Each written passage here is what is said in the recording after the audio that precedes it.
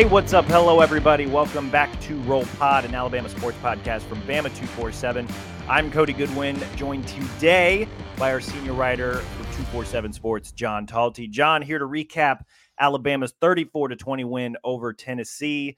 Bryant-Denny Stadium full of cigar smoke by the end of the game on Saturday. I think people started lighting them up with about 5 minutes left. Not long after Chris Braswell's sack, which led to Jahad Campbell's scoop and score to put Alabama up 2 scores with about, midway through the fourth quarter. Sneaking a cigar into Bryant-Denny Stadium, I feel like is pretty easy. But there's a few people that I know that also snuck their cutters in, which is that's kind of sharp. It could be viewed as a weapon. How are you getting that into Bryant-Denny Stadium? I think I'm more impressed by that than maybe the number of cigars I saw. Yeah, I don't want to be a narc here, Cody. But I think that's impressive. I don't know. I mean, I've only experienced the rivalry from the press box, so I've never been down there. But it's funny and it's weird when all of a sudden there's just a waft of smell. You're like, man, that's cigar smoke. And then you look and you just see all these people in the stands start lighting them up. And it's just, I don't know, it's a very cool scene. It's a very cool tradition. And I agree. I think around 5 minutes started happening. And I feel really around the 2 minute mark where it just felt like it was everywhere. And you saw just the cloud of smoke kind of start to kind of envelope the stadium. And, you're like, oh, wow, I'm going to be feeling this tomorrow, even though I'm not smoking a cigar. But I think Alabama fans, they didn't get to smoke one last year. It had been 15 years straight. I think they were missing their cigars, and it definitely lit them up yesterday in Bryant-Denny and, around the country. I had multiple friends text me photos of them smoking cigars last night. I'm still very new, obviously. I'm learning about all these SEC traditions and stuff. So I went down the rabbit hole this past week, just kind of how did this cigar tradition start? Kind of cool, looking back at it. It's a tradition that's closing in on, it's more than 50 years old now. But then to see it up close, in person, it's oh, okay. This is kind of cool. I finally got down to the field with about 2 minutes left. Tennessee was on their last offensive drive. And yeah, you just I'm sitting there taking video or reading tweets or whatever. And then it's just, oh, that's what that is. Okay. And then you look up and kind of like you said, there's just, not like a cloud, but you could see a haze. You could tell that they were celebrating. For sure. Yeah. And, I think it was funny kind of talking to some of the players after the game. And, I think probably more disliked or didn't want to do it than not. And it's understandable. I mean, these guys are world-class athletes and, they're not probably used to smoking cigars. And so I'm sure they were like, oh, this is a little weird. But I think they obviously enjoy it. And they all, smoke them if you got them. They post the photos and it's fun. And it was fun seeing, post game when Nick Saban got handed that cigar and him just kind of laughing and putting it in his mouth and running off. It was, a fun scene. You on this? Yeah, exactly. Just, I think an exciting, game, an exciting moment. And you could just tell the team, Nick Saban, I don't know, just watching them on the sidelines during that game, I think we saw more excitement than I think I've seen in a while, them going wild on the fourth down stops. I was, on the sideline at the end of the game. And when they got that stop, to essentially end the game, they were probably going to win, but they got that stop again. And just saw, Malik Benson and Kendrick Law and other guys dancing and just, they were having a great time. Those guys were really excited to win this game. And I think it did really mean a lot to them to avenge the loss from last year. Yeah. And I was reminded of, we're dealing with college athletes here, right? There's going to be a level of emotion that plays into some of these games because some of these guys, they either grow up rooting for the school that they are now playing for, or they become engrossed in the school that they're now playing for. So these rivalries become very real things. And Saban's even said, he's never been don't play with emotion, just focus on the task, do this, do that. He's no, if you got emotion, that's cool. Just channel it into something super productive. And I think at least in the second half of yesterday's game, that was something that we saw Alabama do, right? They rallied from down 20-7 at halftime, ultimately beat Tennessee 34-20. Saturday night inside Bryant-Denny. First half, Joe Milton played out of his mind. Tennessee's quarterback. Volunteers looked like they might run away from the Tide, effectively end their season in front of the home crowd. But then in the second half, Alabama's offense woke up, defense settled down. Tide rattled off 27 unanswered points. Defense pitched a second half shutout. Things really came together in the second half. And you could tell by the way they were celebrating that obviously this win meant a lot, especially after the way it went last year in Knoxville, snapping a winning streak. This has kind of been a series of streaks. Alabama halted Tennessee from starting a new streak. Let's start there, John. What's kind of your initial reaction, instant takeaway from yesterday's game? Yeah, I mean, I think we've said it a few times on this show, but I mean, this is what this team is. It's a roller coaster. It's a yo-yo, whatever kind of analogy you want to make. I've mostly used roller coaster, but that's just, I think, what this team is. They're going to be up. They're going to be down. A lot of times it can happen play to play. I don't fully understand it. I don't know if Nick Saban fully understands it. I think that you can highlight the positive of the fact this team is resilient and that they can go down 20-7 and the stadium feels morose. And I think the obits are starting to be written up or pulled from the file to get ready to go. And then they come out and they just explode. And it feels like a completely different team. And it's like, where was this team in the first half? And I have felt that way numerous times watching this team this year, where they will do something like, that was really bad.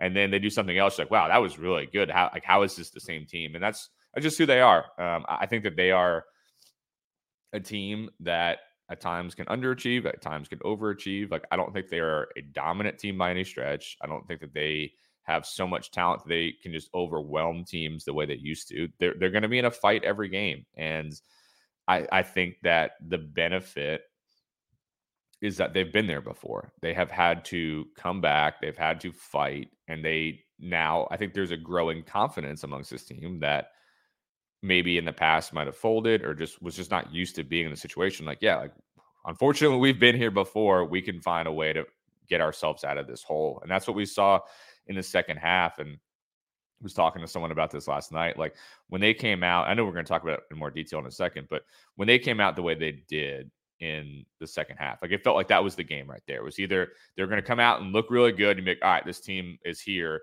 or they're going to go 3 and out. And it's like, yeah, this team's done. And the way they came out, the way they scored in 2 plays, I immediately felt like Alabama's winning this game. It just felt like it all switched in that moment. And then from there on, obviously, that proved accurate. But I was really encouraged by what I saw in the second half.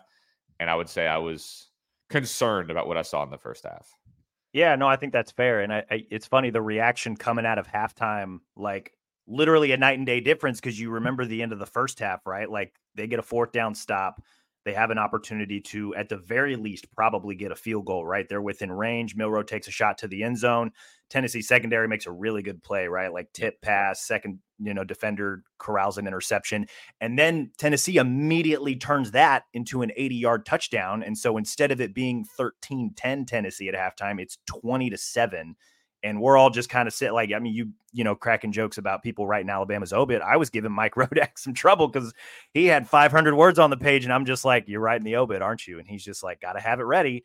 And then they came out in the second half and it's just like, okay. And it's, as soon as they scored, it was like, all right, this is going to be interesting. And then as soon as they got the second stop or the first stop in the second half, that's when I'm like, okay, like this just got really interesting. And, it took them a minute. Took the lead on Jace McClellan's 5-yard touchdown run, added a field goal after that, and then the defense iced it when Chris Braswell sack, which led to Jahad Campbell's fumble return touchdown.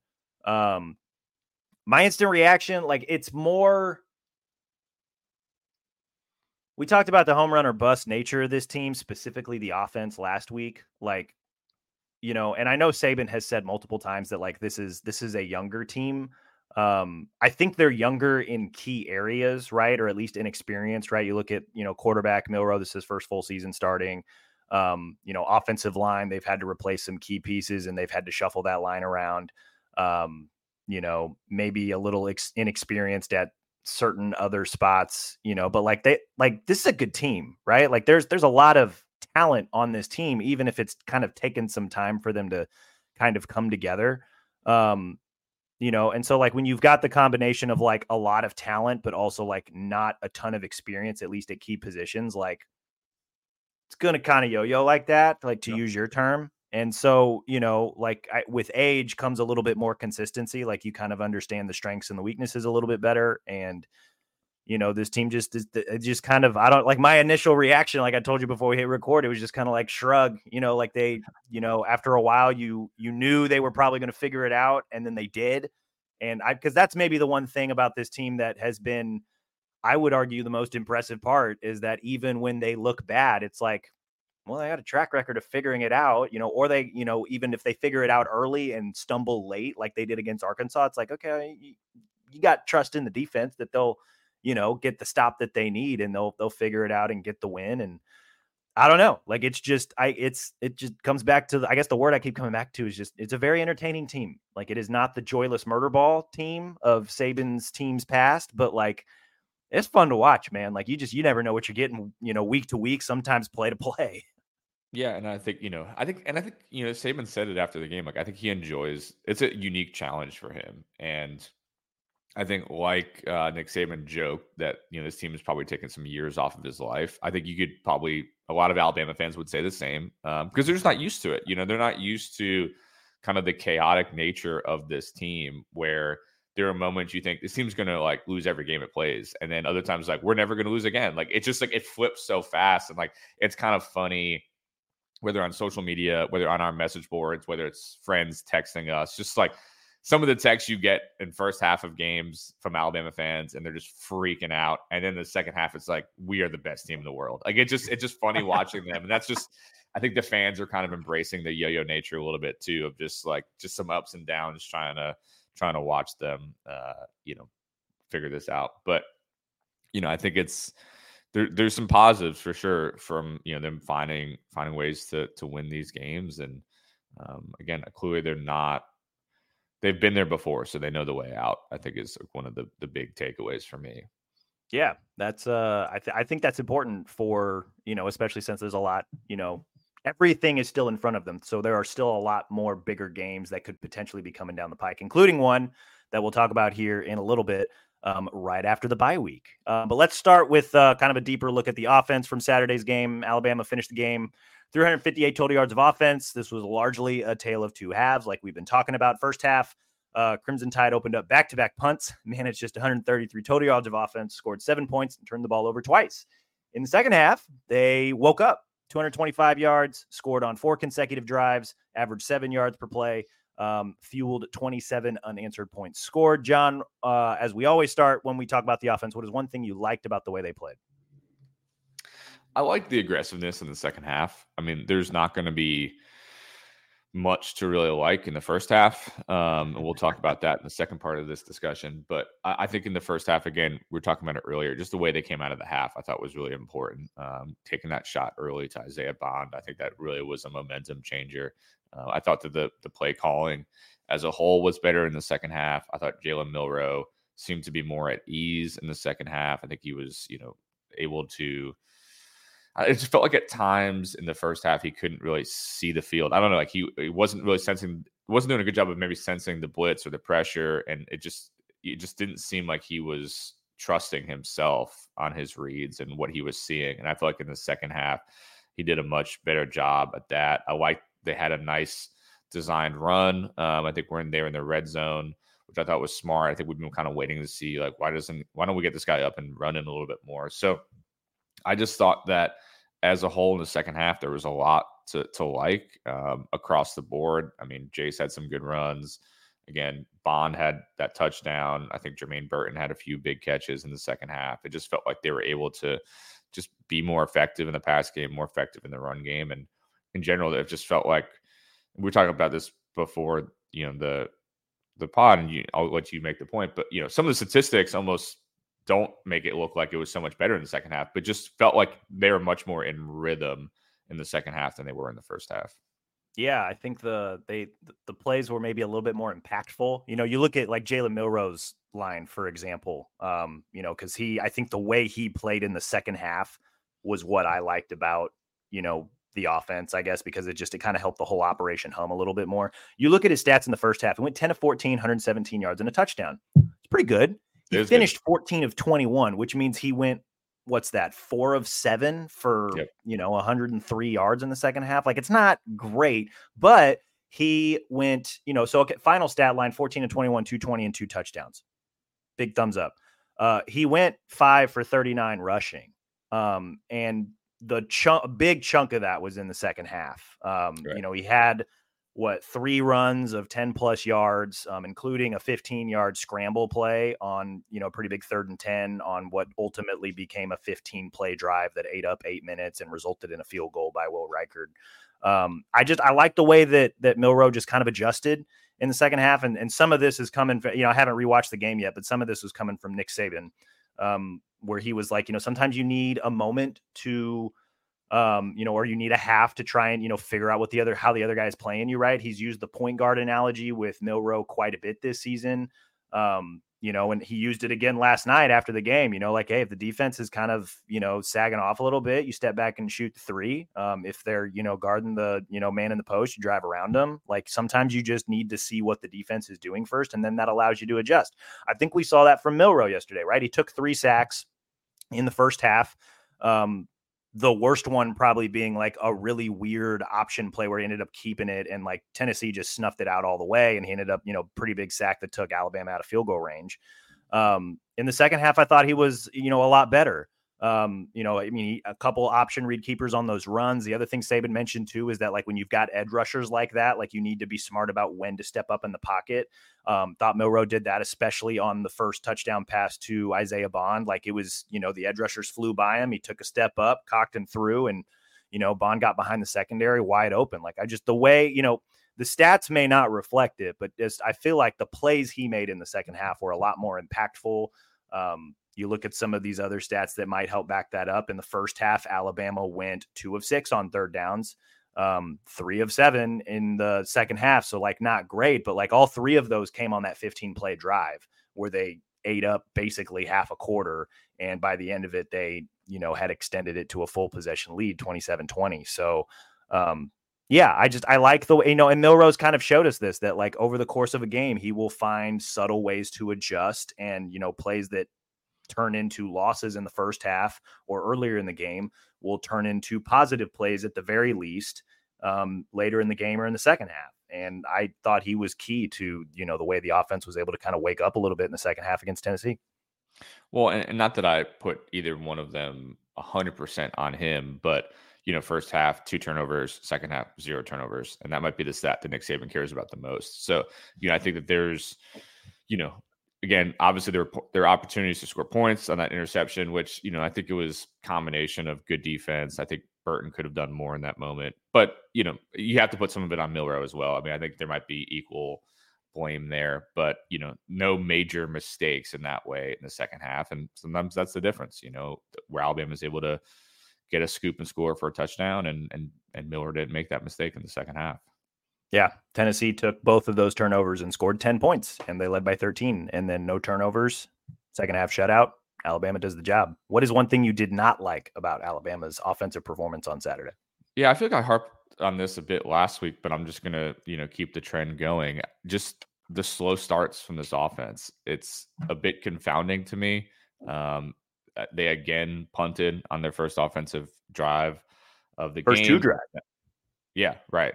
But yeah, absolutely. And you're right in the stats. I was going just opening drive. I remember jotting down stats for the first 2 drives, and neither one of them is particularly good. But for their opening drives now, they've now punted 5 times, interception, 1 touchdown, 1 field goal. So that's just not good. Again, I think when you talk to coaches and you see the really great offensive coordinators, like sometimes they almost make themselves look better than they really are just because they're so good at coming up with a great script to start a game. And I just have not seen that.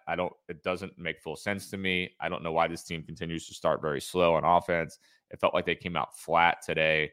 It felt like, to be honest, as good as it was at the end, and, I wrote about it, like, I felt like the crowd was a little flat at the beginning. I just felt like everybody just came out a little flat. And I think that the offense was certainly a big part of that. So I don't know what the fix is. Obviously, they've got a bye week coming up. There's an opportunity to do some self-scouting, some self-evaluation, try to figure out why do we keep finding ourselves in this position. But at a certain point, when we talk about some of the games they have coming up, you're going to have to be able to put up some points. You're going to have to be able to sustain some drives and not immediately give the team, the ball back and put more pressure on your defense, which is, what has happened in a lot of these games, including against Tennessee. So that's a thing that I think has been an ongoing problem for this Alabama team.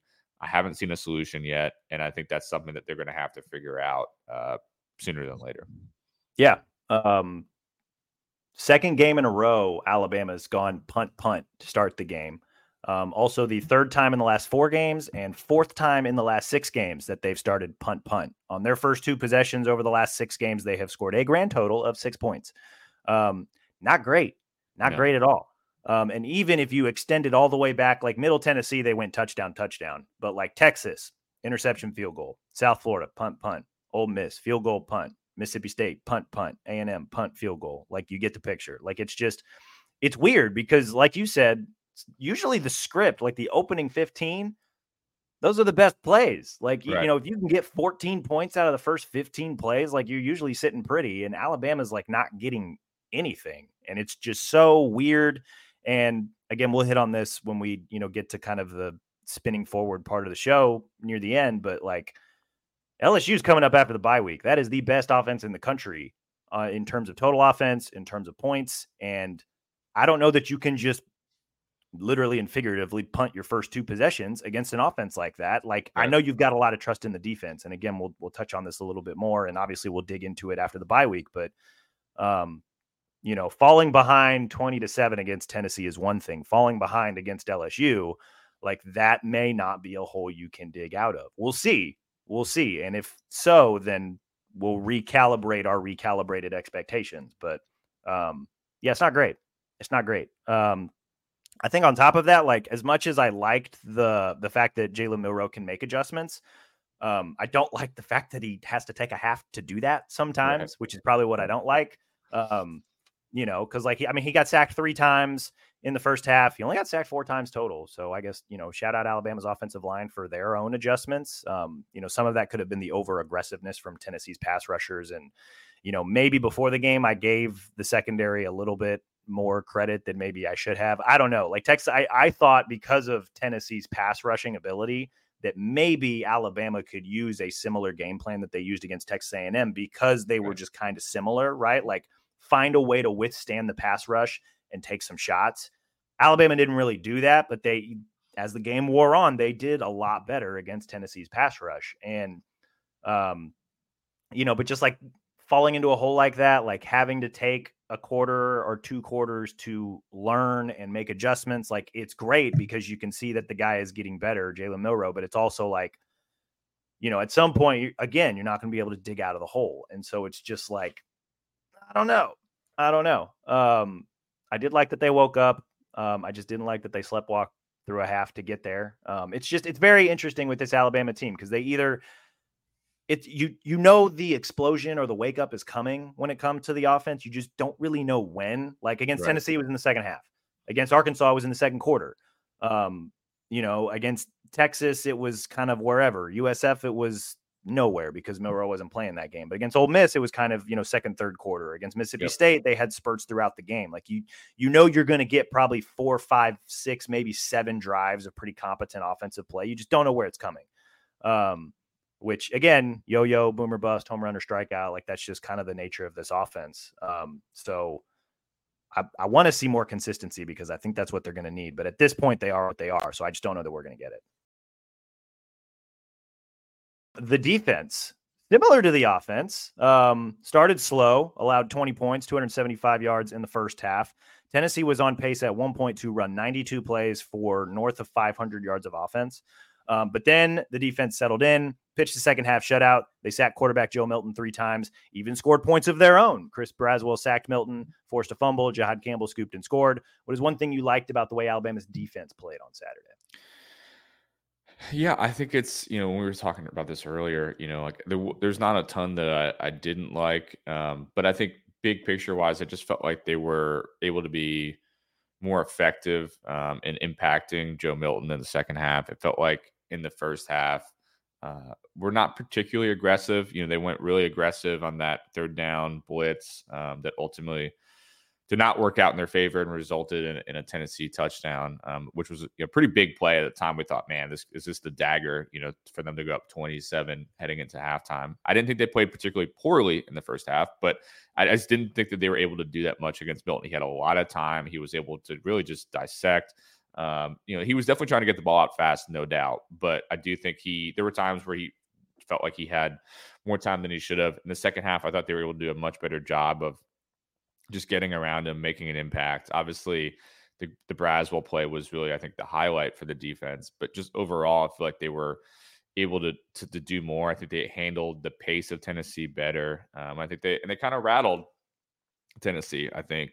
And some of the decisions, particularly that, 4th and 1 call, that kind of mind-boggling the way that was the call that Josh Heupel came up with. But give Bama a lot of credit for stopping it. And that was, again, another kind of big momentum shift. So, this is a defense that it's not going to be historically dominant, but it is very good. And I think that you can trust that they will keep you in the game for the most part. There can be some busts. There can be mistakes. It happens. There was clearly they gave up some points in the first half. But I didn't think that, again, I didn't think they played horribly. It wasn't their best. And I think in the second half, we saw more of what the ceiling probably is for this defense. And second half shutout against a team like that with what they're capable of doing is pretty impressive. Yeah. The big thing, obviously, that we were keying in on coming into this game was that Tennessee has the best rushing offense in the country. They bludgeoned Texas A&M, like a pretty good Texas A&M front seven, for 230 yards last week. They came in averaging close to 6 yards a carry. Alabama held them to 133 total yards rushing, which obviously accounts for, sacks and whatnot. For the game, when you adjust for sacks, Tennessee still only had 160 yards rushing, just on about 4.5 yards a carry. They did really well. And I think the one thing that I probably liked about the way that the defense played was that they kind of trusted their base personnel. Like, it took a half for them to get there, but like even Saban said, they tried to play a certain way to, because Tennessee does those really wide splits, right? Like, they use literally all 53 yards. They use the entire width of the field. Like, even to the point where, like, when I was watching it live, I'm like, that is just so unnecessary. But it is just, it's effective when Tennessee calls the right plays. And for a while, like, I don't even know that they had to call the right plays in the first half. Like, Alabama just, the way that they tried to counter it was they decided to only use 3 down linemen, and they wanted a few more backers and DBs just kind of in space. And it didn't work out. Like, a lot of those Tennessee offensive linemen were able to get to the second level, and they were killing them. 275 yards of offense in the first half. Tennessee was averaging 4 yards a carry. Joe Milton was tearing him up. He had his first 9 passes. Like, it's like, okay, like, Tennessee's probably going to run them out of their own building, right? And then it was kind of capitalized where they turned the Milroe interception into 10 plays, 80 yards in like 2 minutes. Like, they just marched right down the field. And then in the second half, this is what I liked, is that Saban just like, no, we're going to go back to what we do best, which is just, you got your 2 down linemen, you got your 2 edge rushers, and just play your base defense. And they shut them down. It's like, what were you trying to do, man? Like, trust your guys, right? Like, and it's, it took them a half to figure it out, but like, I think just more confirmation that like this defense is good, man. Like, they're really impressive. They're good enough to position Alabama to get them to where they want to go. And we see that now, right? Like, Alabama 7-1, they're undefeated against the SEC. Literally everything is still in front of them, I think in large part because the defense keeps them in these games. And we saw it, it took them a half to figure it out, but after they adjusted, they only allowed Tennessee to have 37 total yards of offense. They sacked Milton 3 times. They, I had 4 straight 3-and-outs, I'm pretty sure, or at least, 3-and-out. They forced a turnover, 3-and-out. They, 4th down stop. Like, they had 2 4th down stops. I mean, I think Tennessee ended up going 0 for 3 on 4th down, but like those 2 4th and shorts against a team that runs really, really well. They just bodied them up and said, nope, not happening. So like, I think the one thing I like is that, this defense as constructed, its base defense, the personnel they got there, it's very good and it's very impressive. And to beat this Tennessee team the way that they did in the second half, like just further confirmation that this is, I don't know if it's an elite defense, but it's a championship caliber defense. Like they're very good. Yeah, no, I agree. Yeah, and it is just kind of funny thinking back on the game now, like when early on you've got Chris Braswell trying to cover Squirrel White. You're like, oh man, this is gonna be a bad day for Alabama. Like if they're able to set this up, poor Chris Braswell trying to cover a slot receiver who's their top receiver. And he actually didn't do that bad of a job, but it was still just like, man, this is not good. But like you said, they went back to I think more of what they knew. They had Chris Braswell do more of what he does, and I think that worked out in a big way, obviously in the second half. Yeah, and that was kind of, when Saban was saying, like we were trying to, I'll find the exact words, but he was, he basically said that they tried to shift the defense so that they could try and stop the run a little bit better. And a result like that is sometimes you get Chris Braswell, who plays more linebacker than edge rusher in those defensive personnel sets. He gets paired up with the slot receiver, and like Braswell's a freak athlete. Like the dude runs 22 miles an hour. He has made impact play after impact play for Alabama this season. He's going to make an NFL team very, very happy, whether it's, day 2 in the second round or perhaps even late day 1. Squirrel White on Chris Braswell is a matchup every single time, 10 times out of 10, and good on Josh Heupel and Joe Milton for recognizing that and hot routing it. And it's easy touchdown. Like it blew my mind. I was alongside you. Like if that's the kind of play that they're drawing up on the first drive, it's like Alabama's in for a really long day. Yep, exactly. Give Saban credit, obviously, for going back to what they do. And here's the exact wording from what Saban said. In the beginning of the game, we were trying to play odd because we were really trying to stop the run. They hit the big pass. We were in odd, didn't play the coverage exactly right on that first touchdown. But as the game went on, we played a little bit more even, started playing the things we had played in the past. Players did a really good job, settled in, obviously, and shut them down. Milton got out of rhythm after that really hot start. I think at one point he started 9 for 9, and then I think he went like 3 of his next 9. Obviously he was getting harassed a little bit, and this wasn't the best pressure game or sack game. But the few pressures that Alabama was trying to send, especially in the second half, once they kind of got back to their base personnel, it worked, right? Like Deontay Lawson was able to get in there on some blitzes. Jahad Campbell obviously had a great game. The run defense did well. Tim Keenan, who was injured early in the game, came back and he played really well against the run.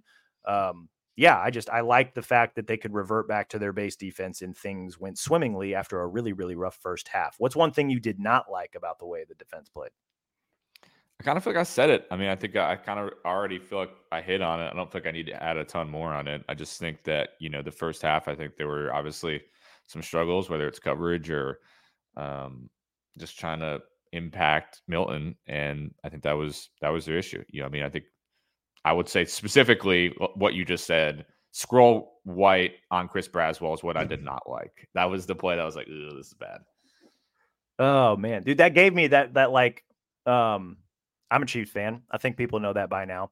That reminded me of like some random Chiefs Pittsburgh Steelers playoff game from way back when, where like somehow, some way, Justin Houston, superstar edge rusher, was paired up on Antonio Brown. And like, I'm just picturing them running down the field and Brown's got 10 yards on Houston. And Houston's like, what am I doing here? He's like a fish out of water. Brown catches the ball, first down, Chiefs lose naturally.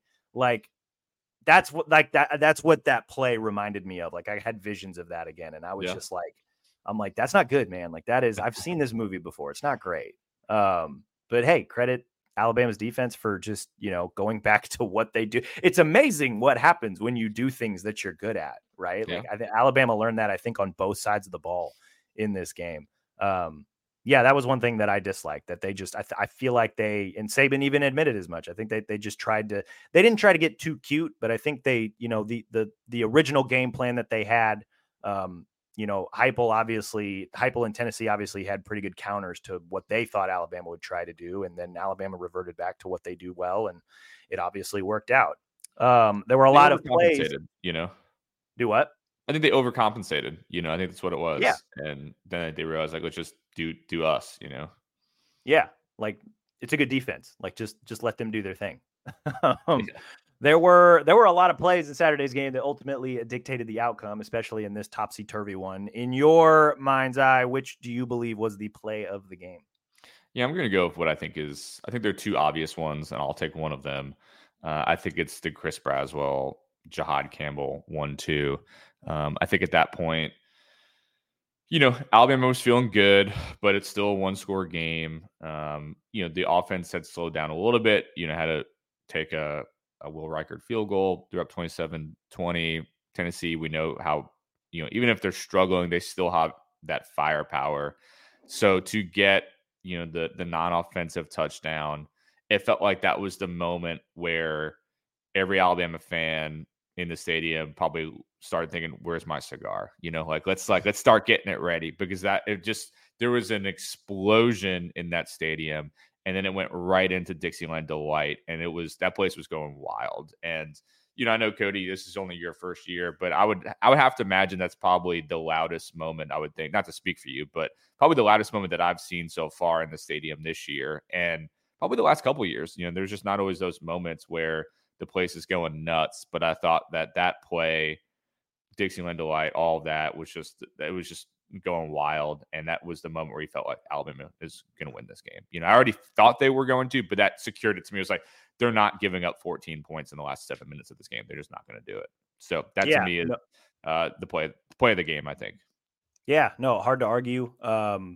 It was the perfect mishmash of things, right? Because at that point, Alabama had the lead, the crowd had some juice to it, and then Braswell, like he has so often this season, comes off the edge, makes a play. Jahad Campbell takes it for a touchdown.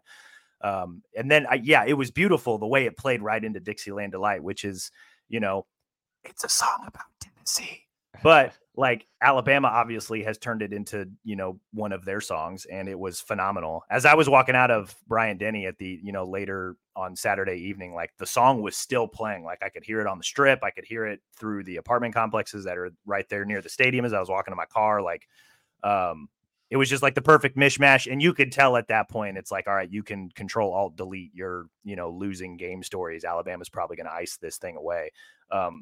Also, shout out to Chris Braswell. Like, not kidding, when it's like that dude just does nothing but make big plays. He had the pick six against Mississippi State. He had the blocked field goal that probably should have been a touchdown against Texas A&M.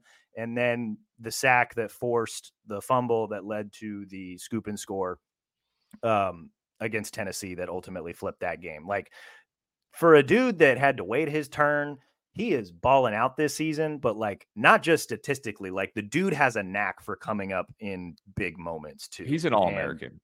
I know that Dallas still gets more of the attention, understandably so, but Braswell is an All-American player this year. And I think you could argue he's been potentially one of, I would say, top 3 most important players on this team.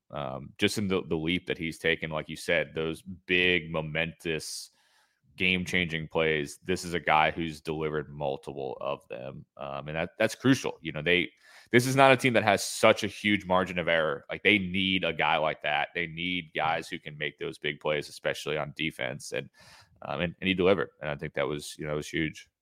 Yeah, 100%. I think my play of the game, I'm gonna take the other obvious one, and that was Milroe to Bond, Isaiah Bond, 46-yard touchdown to kick off the second half. Shout out to Nessler, I think, who had that call. That was pretty good.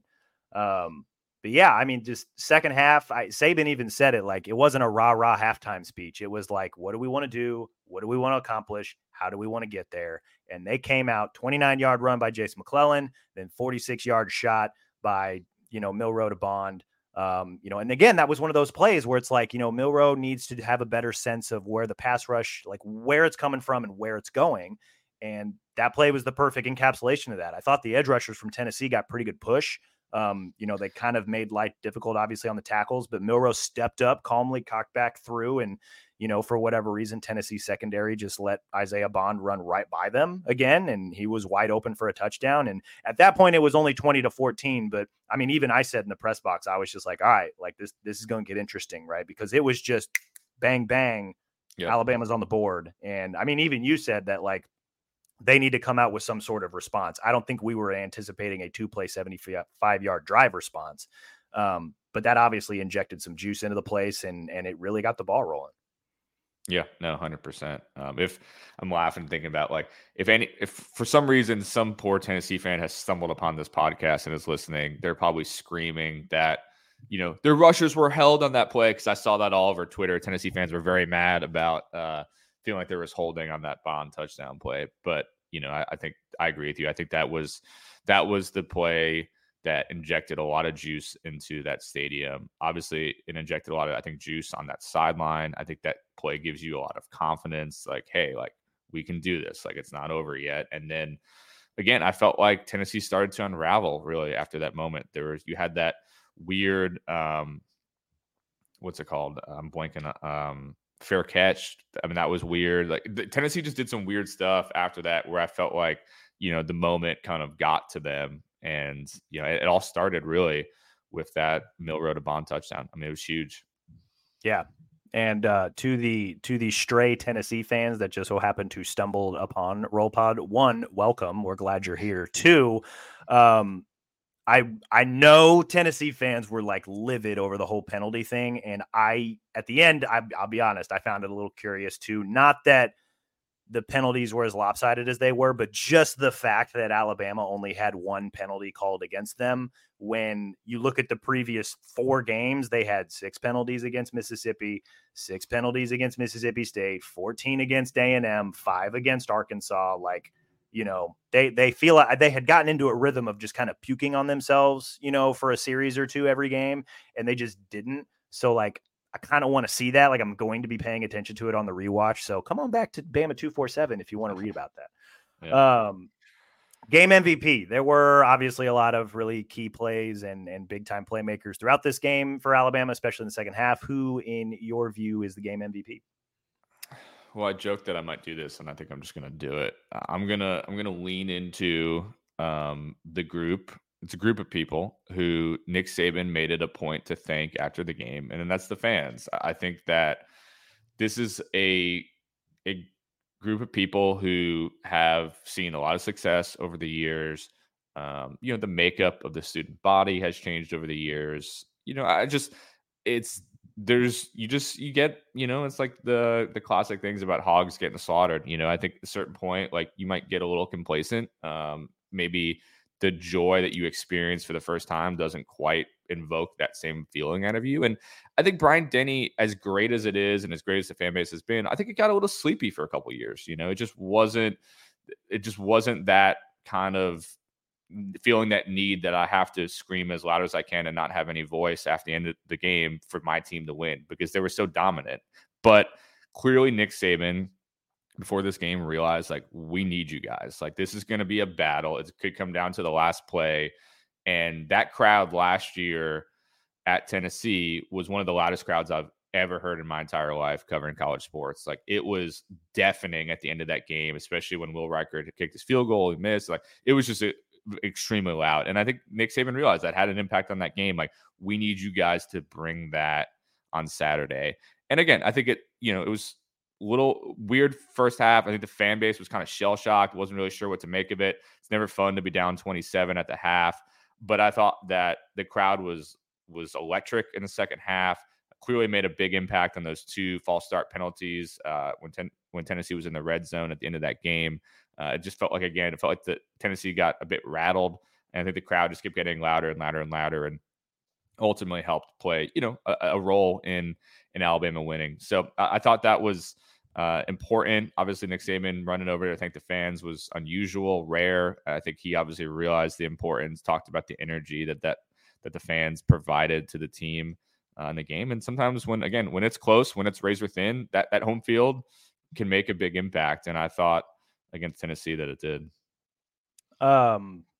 It was so abnormal, Saban going over to thank the fans, and like even some of the players ran over to various parts of the student section and thanking them and hyping them up. And it was so, I guess I don't want to say it was abnormal. It was probably abnormal for Saban, right? Because it's ultimately what you ended up writing your column about. But I can only remember him doing it. Now I could be wrong because I haven't been to every single game over the last decade, but I remember him doing it in 2015. It was on the road at Georgia. It was like pouring rain. They won. A bunch of fans stayed through the rain, and he kind of ran over to basically thank them, like, thanks for staying through the rain and cheering us on. That's the only one that I really jumped out to me that I could remember. I don't really remember him doing it at home that I can think of. Again, somebody listening to the podcast, if you can remember seeing it, tell us, let us know. But at a minimum, it does not happen much. I mean, I have the last few seasons, I definitely haven't seen it. Yeah. So there was a call to action and the fans answered. So I like that as a game MVP pick. I'm going to go with somebody that actually put pads and a helmet on. Jihaad Campbell, a guy who, I mean, he obviously played a great game today, Saturday. He played a great game, 10 total tackles, had a tackle for loss. He was in on both of the 4th and short stops. And then also had he scooped the fumble in the 4th quarter and took it 24 yards to the house. He did that typical defensive player thing where it's like, I should probably just fall on the ball, but I'm going to wait a beat to see if I can actually pick it up and run. Like he did kind of a little sidestep shuffle. And to his credit, he pulled it off, like scooped the ball up, ran 24 yards, scored the touchdown that effectively iced the game. We got to hear from him for the first time. We asked Saban about him. I mean, this is a guy that, Alabama's base defense, right? Like it is Deontay Lawson and Tresman Marshall in the middle. Both of those guys have had to miss time over the course of the season, right? Like Lawson had an ankle thing. Tresman Marshall's currently dealing with bruised ribs. So he did not, I think he only played like 8 snaps or something on Saturday. So Jihaad Campbell has kind of been that third guy, and he's a very versatile third guy. I mean, he was obviously a superstar recruit, but a very talented, versatile guy who has been taking advantage of his opportunities. Like he has played a lot this season and he has played very, very well. Like he, 13 tackles or something like that against Mississippi State when Lawson couldn't play, had another double-digit tackle performance against Tennessee. Like this is a dude, like this is a player. And, among the, defense played really, really well. Among the other things that I've really liked about the way the defense has played the last few weeks, we're starting to see a lot of really good depth like come through. Like on the defensive line, there's a lot of young guys who've kind of made their way into the rotation. Jihaad Campbell in the middle, Quandarius Robinson normally stars on special teams, but he's had some moments the last few weeks on defense specifically. And then in the secondary too. And this is one of the things I'm probably going to lead the rewatch with. So come back to Bama 247 on Monday morning to read this, but like Trey Amos, like Terrion Arnold ultimately missed the second half with a concussion. Trey Amos came in and played very, very well. And he's had to do that kind of in spots. I think Kool-Aid may have missed a series, so Trey Amos had to play. When Malachi Moore went down against A&M, Terrion had to shift to star, which brought Amos back in to play most of that second half. But yeah, Campbell's one of those guys. Like he doesn't, he's obviously got a defined role as a middle linebacker, but he doesn't always get a ton of snaps. When he does get a lot of snaps, he played 73 snaps out of 81 total defensive snaps on Saturday. He makes the most of his opportunity, and it was really fun to, see him shine in the bigger moments on Saturday. And it's just been really fun to see guys like that get the opportunities that they get throughout the course of the season. And, I don't know that Alabama is where they're at without those guys doing the things that they need to do. Some of those dirty work, second, third string guys coming in and making plays when they need it. Yeah. What is one question you have about this Alabama team moving forward? They're now 7-1. They've hit the bye week. They are still undefeated in SEC play. They are still at the top of the West. They've got a really big game coming out of the bye week against LSU, who, again, we've talked about, number 1 offense in the country in terms of total offense and scoring offense. That's kind of, I don't want to shrug off the rest of the month of November, but like that LSU game is like the game. And that's where we're at this point in the season. It was the game last year. It is the game against this year. We've got a week plus to chew on this particular matchup, but what's a question you've got about Alabama coming out of this game, looking ahead into the LSU matchup? Yeah, I'll try to keep it short and sweet. I feel like we're already running long here, and I want to leave something for you guys to talk about during the week. But I just think it's the offense. I think it's, can the offense hold serve? I think we know that, again, we've talked a lot about the defense today. I think that the defense is very good. They're going to have their hands full with LSU. They are dominant right now, and Daniels is really the engine that makes that team go. They struggled last year in containing Daniels. I think it was frustrating at times for how they were just not able to bottle him up. It's going to be a challenge again. But I think I put more of that on the offense. The offense has to be able to sustain some drives. They've got to have some momentum. They can't just keep giving the ball back to LSU and forcing, because eventually they're going to get you. Daniels will get you eventually. And so you've got to try to slow it down a little bit, maybe burn some clock, get some run game going. I just think that's going to be really important. So we'll see what over the next 2 weeks or so Alabama can come up with and maybe get off to a hotter start like we talked about earlier, because I think that's ultimately it's the offense that's going to decide that game.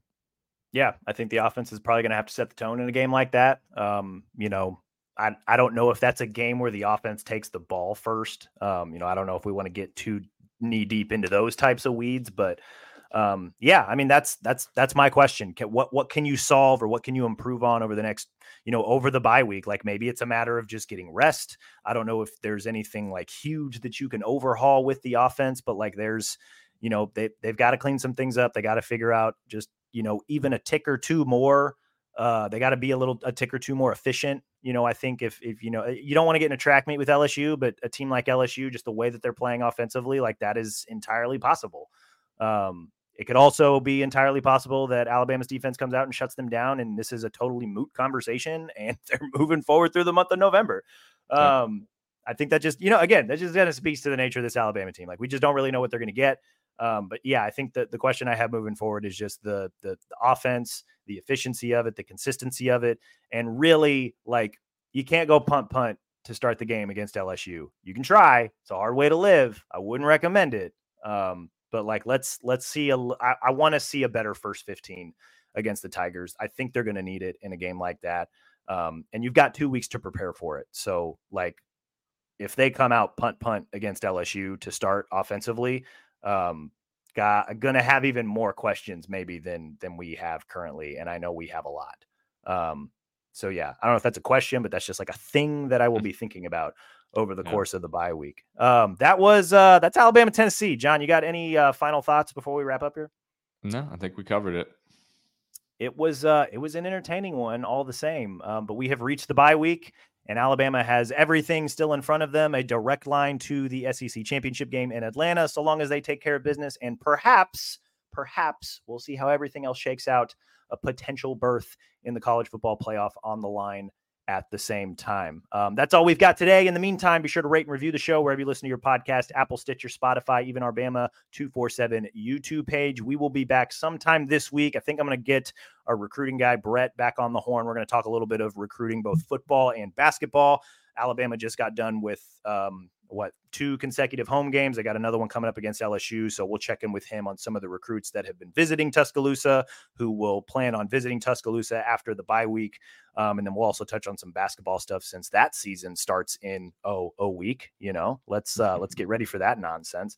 And then we'll probably be back. I think tentatively, I want to try and keep the midweek Sunday rhythm going. So maybe, John, I don't know if you're into it now. We can talk about it later. We'll obviously be keeping tabs on the rest of the college football world this season, or this weekend, even though Alabama's not playing. So maybe we'll hop back up on Sunday and, discuss what all we saw, what all it means, and just kind of a bigger outlook on college football, and maybe, kind of how Alabama fits into that puzzle, coming out of the bye week. So we'll see. We'll obviously keep you guys up to date on what we do that. In the meantime, also subscribe to Bama 247 and 247 Sports, guys. You can get a subscription for $1 a month to start, then just $10 a month thereafter for the best coverage of your favorite team. Take advantage of that, especially if you're an Alabama fan. Thank you so much, John, for joining me again. Thank you so much again, you guys, for listening, and we will talk again soon.